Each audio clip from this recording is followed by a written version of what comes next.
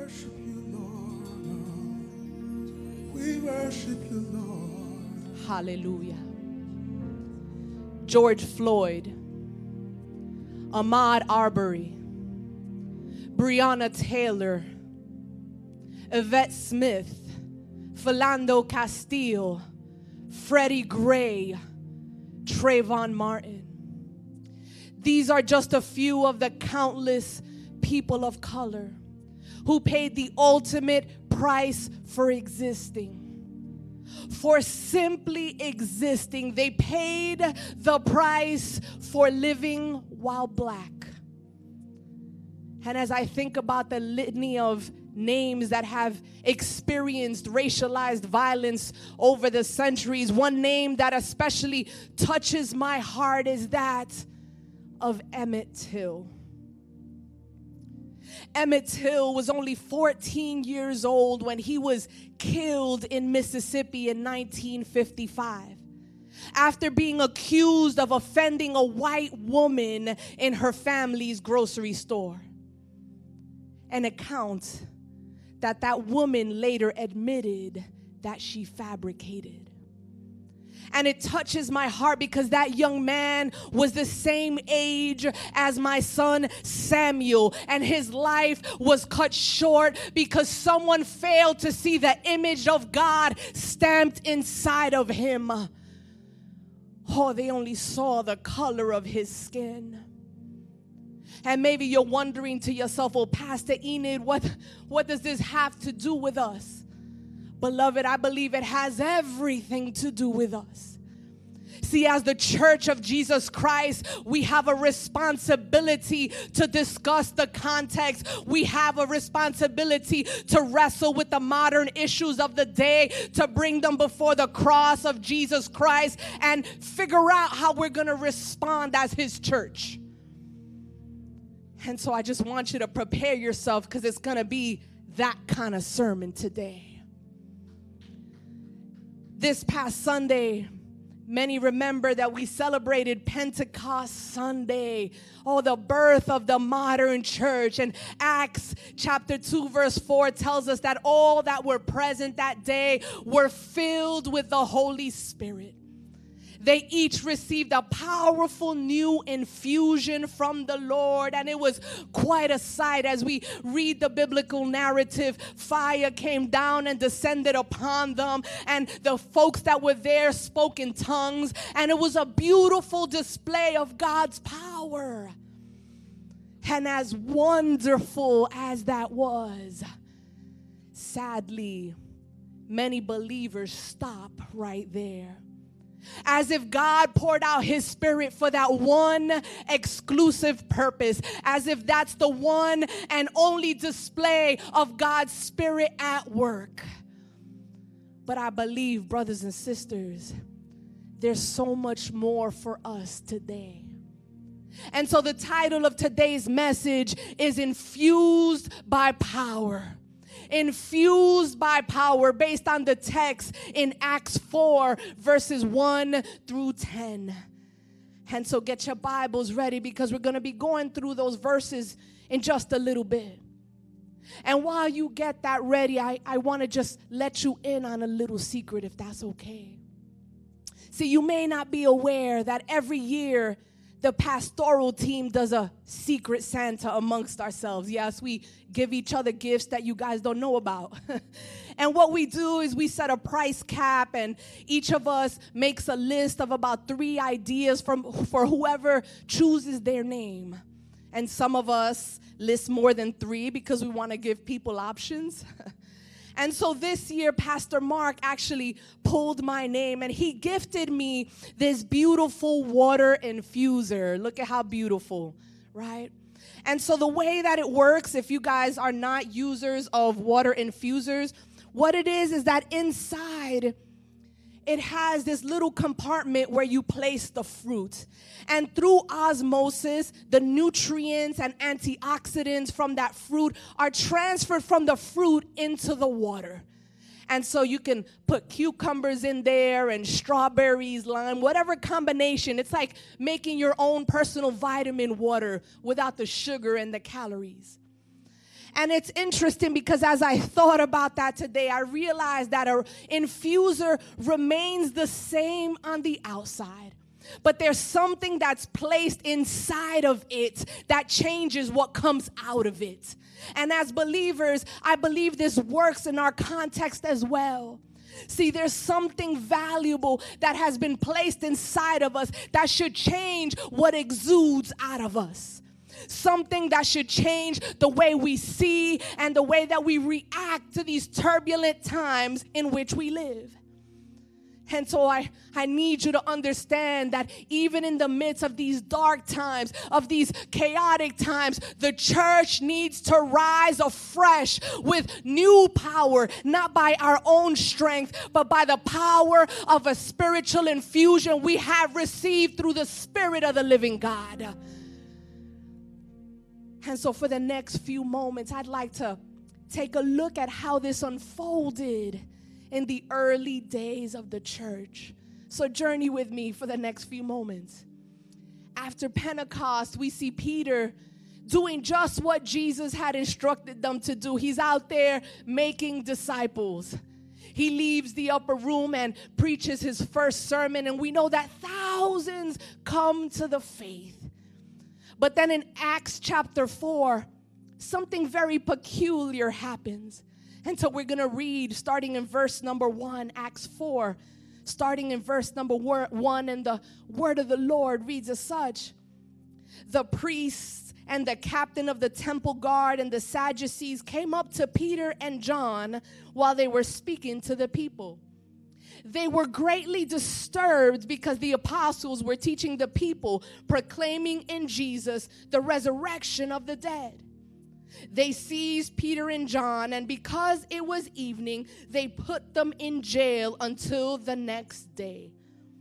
But many who heard the message believed. So the number of men who believed grew to about 5,000. And so we see here Peter and John are taken into custody. They're locked up until the next day. And the following morning, they're brought before the high priest in order to be questioned.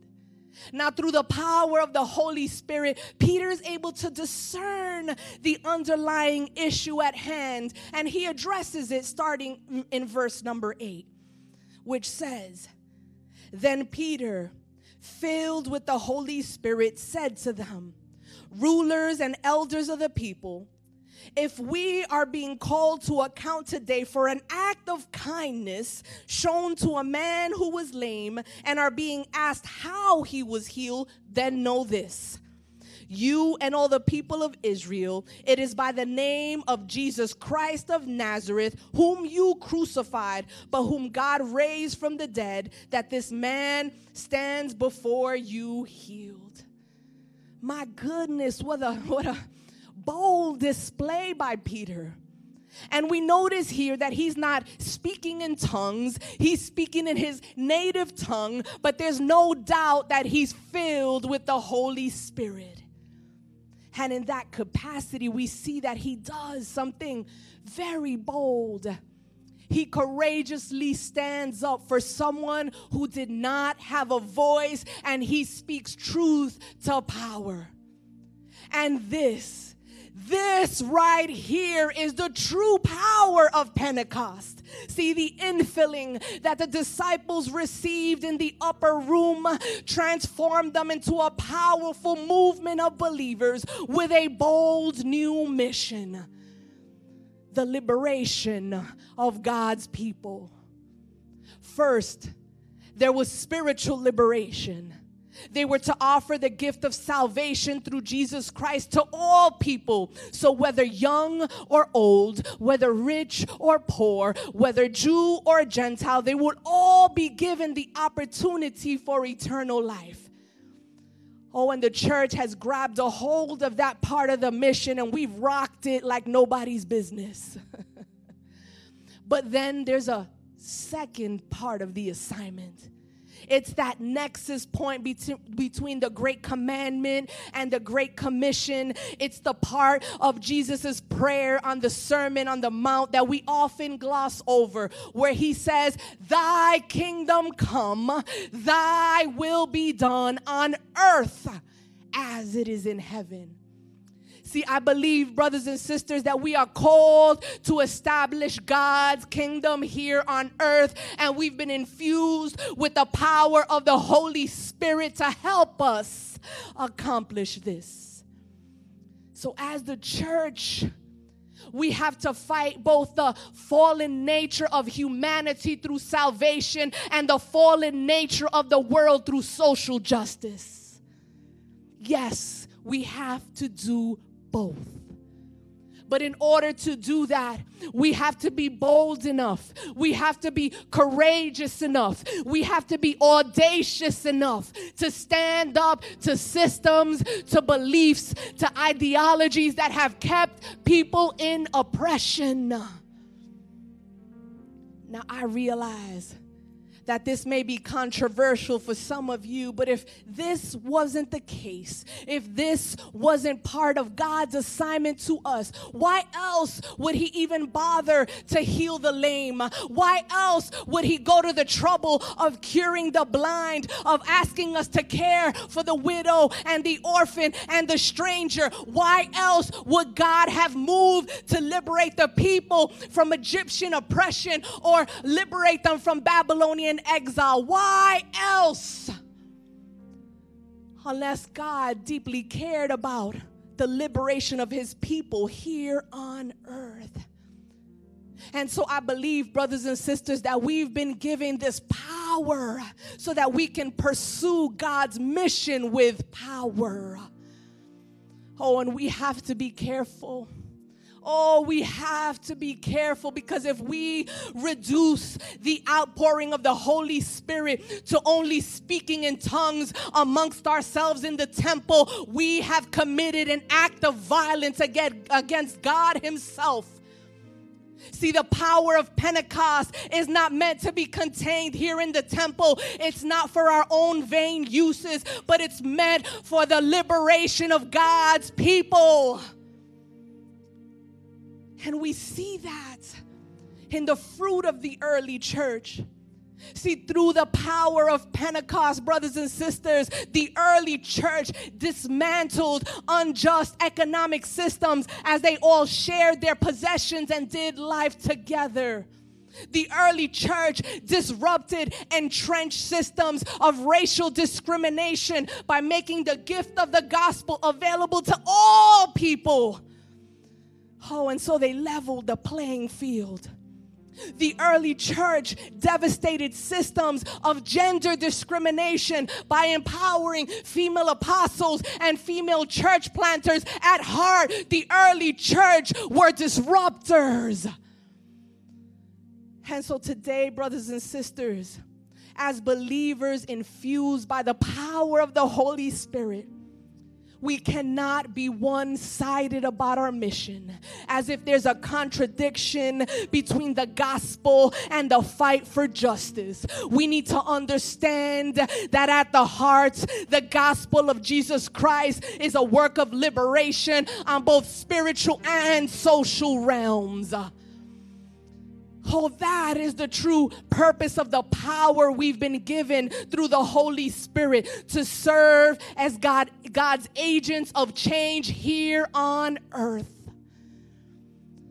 And so today I want to challenge us to look again at the infusion of power released through the Holy Spirit and its practical implications for us today.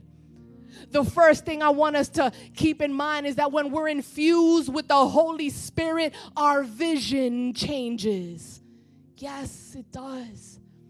See, I wonder how many people walked by that lame man without even seeing him. as he was there every day begging and hoping to get some sympathy from those that were going into the temple courts. And yet Peter and John stopped for him, they healed him, and then they tackled the system that had ignored his cries. And so I ask, how are we as a people, how are we as a church seeing the unrest in our nation today? One writer that I encountered noted that when it comes to the issue of racism, many people move through a racialized world with an unracialized identity. Oh, some people have the privilege of saying that they don't see color because they've had the option not to see it. And so some of us may not understand what so many people are out there protesting about because they don't see it as a problem. It hasn't impacted them personally. But I believe the key for us today is a fresh vision. A fresh vision that comes through that infusion of the Holy Spirit. It's looking beyond what impacts us personally and seeing the pain of the other as my pain, as our pain. And so I want to bring to you some different layers of this issue that perhaps you have not considered. Consider perhaps the impact of environmental racism. These patterns that link racism to pollution and poverty, it's the disproportionate impact of those two factors on people of color. And in the last 90 days, we've seen this play out real time as people of color have contracted COVID-19 at higher rates than their white counterparts.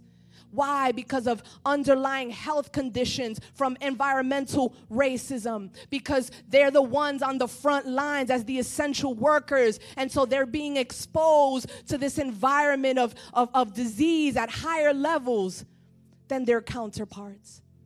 So consider the impact of environmental racism. Consider for a moment the impact of spatial racism.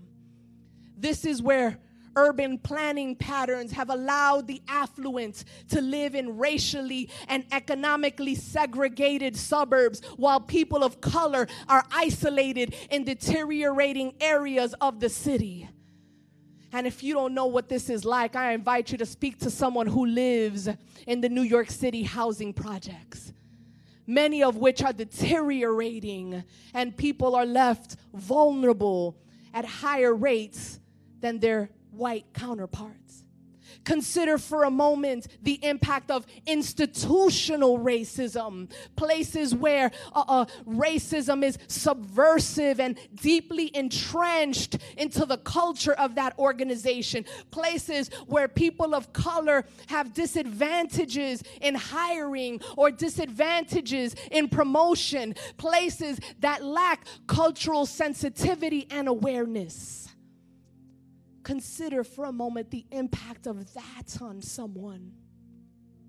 And then also, brothers and sisters, we have to consider the impact of racism on the individual, whether or not we've ever been a victim of it.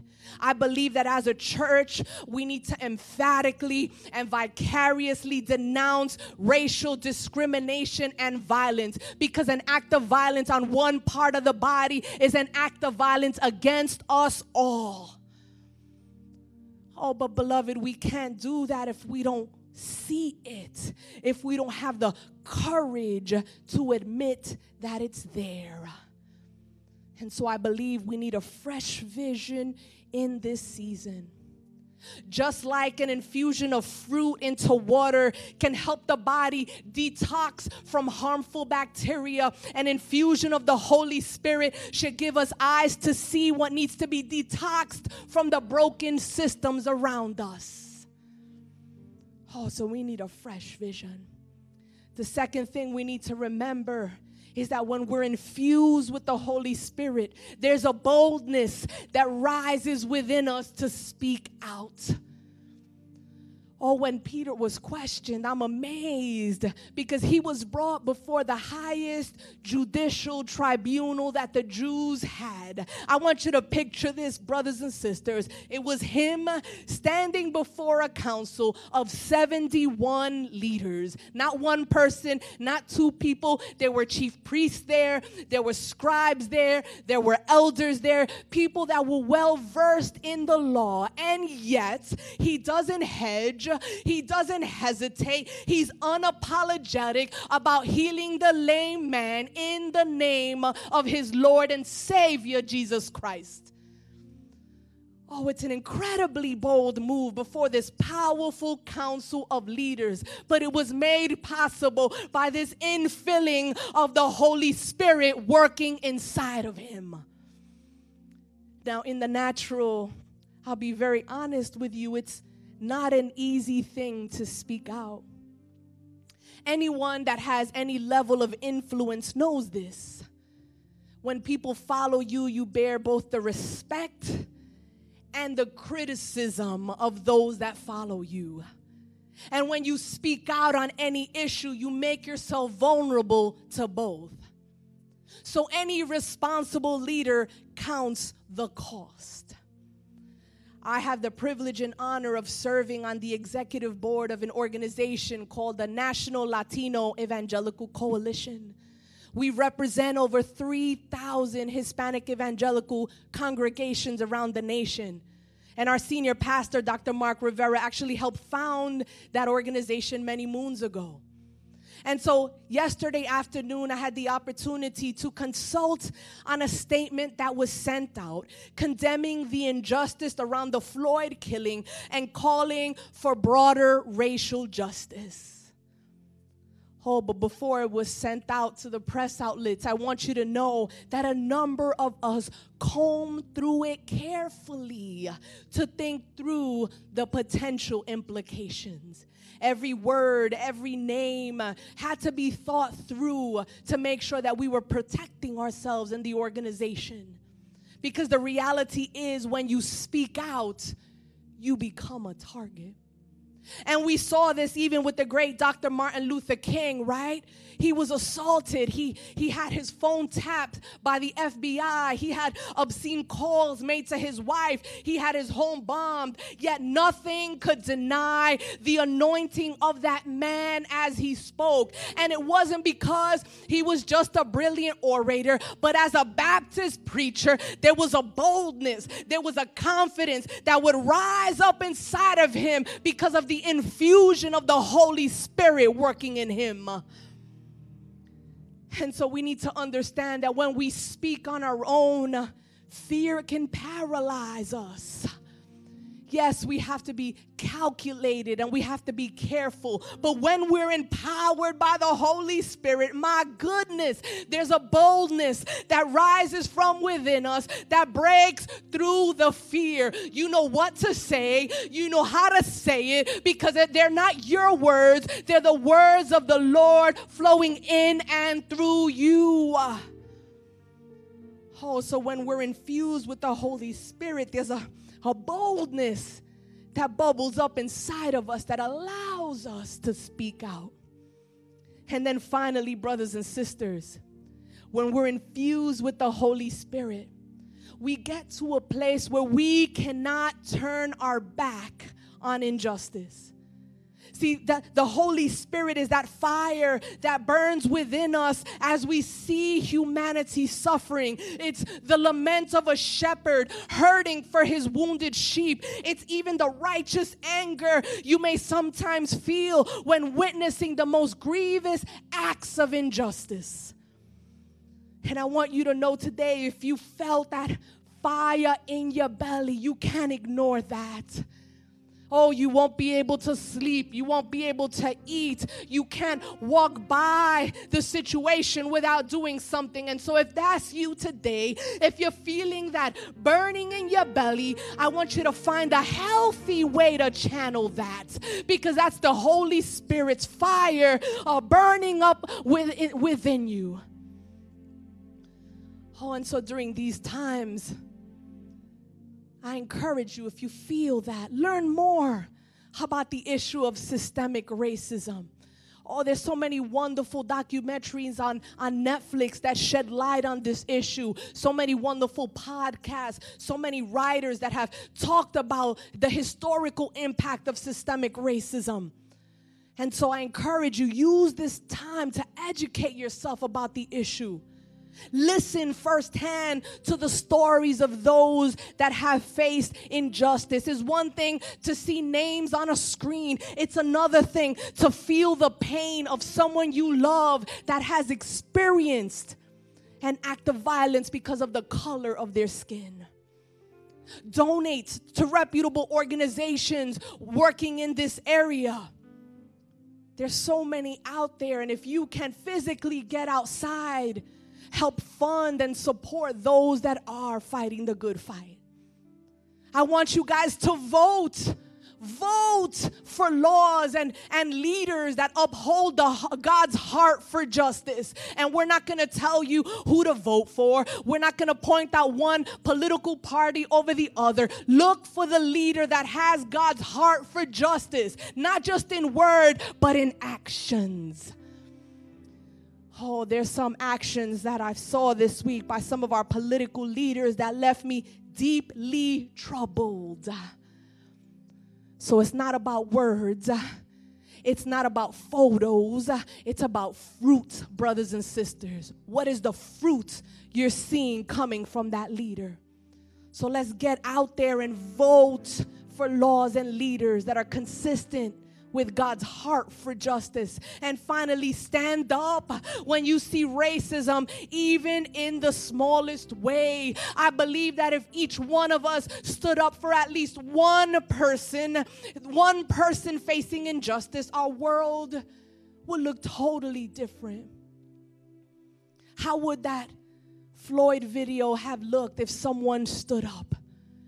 If someone intervened, if someone moved on behalf of that young man. So don't look past opportunities for you to use your voice, for you to stand in the gap, for you to advocate for someone who's experiencing racialized violence. Oh, and if you track the ministry journey of Jesus, he modeled this for us. While on earth, Jesus consistently listened to and sided with the oppressed, the marginalized, the forgotten. Oh, he flipped tables as he fiercely demanded reform, and he ultimately breathed his last breath at the hands of a corrupt empire. Oh, the ultimate act of resistance against injustice. And so once you and I reconcile our identity at the cross, we realize that we can't turn our back on the pain of others because Jesus didn't turn his back on ours. And when we realize that, when we internalize that, social justice becomes biblical justice, and we fully embrace our moral responsibility as a church. And so today, brothers and sisters, I want to challenge you. You and I have a very real choice to make during these turbulent times. We can allow the names that we heard at the beginning of this service to be faint memories in our minds. Or we can walk as a people who have been infused by the power of the Holy Spirit, walk with a refreshed vision, walk with new boldness and a deep conviction for justice, so that we can no longer turn our back on acts of racialized violence. This is our issue as a family. It's not their issue. This is our issue as a family, and we have to tackle it together. See, I believe, brothers and sisters, that fueled by the compassion of Christ, fueled by the power of the Holy Spirit working in and through us. We have to be the leading voices on issues of injustice. We have to protect the vulnerable. We have to fight for those that are oppressed. And we have to walk alongside the wounded and point them back, not to us, not to a building, but to the one who heals, the one who restores, the one who redeems, and the one who will move on their behalf. Oh, the situation has not been lost. We serve a God that is passionate about justice. Could we rise up and fulfill our mission as a church to liberate people spiritually from the yoke of sin and liberate them from the oppression that they experience here on earth? Oh, it's time for us to reassume our prophetic posture as a church. We cannot be silent. We cannot be absent. We have to arise anew in this season, infused by the power of the Holy Spirit, taking the power of Pentecost outside of the temple and deploying it on the streets, in our communities, in our city, and all across the nation for the glory of Jesus Christ. Let us pray. Almighty God, we come before you first and foremost, declaring you Lord. We thank you, God, that in our times of pain, you've never turned your back on us.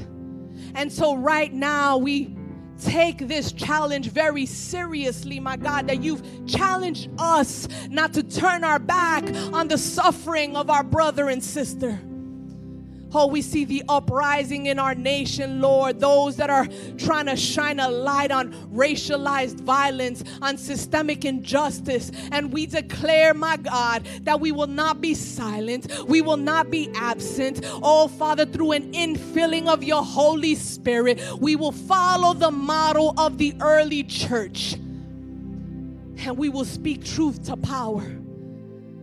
Oh, Father, we will advocate for those that are suffering and those that are oppressed. We will lift our voices advocating for your justice here on earth.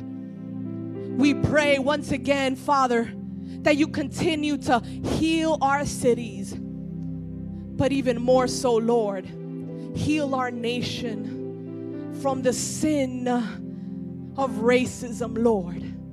A sin that is so deeply entrenched in our history as a nation, so deeply entrenched in our journey as people, my God, that sometimes we don't even know where to get started, Lord. But today, we commit to allowing it to start with us.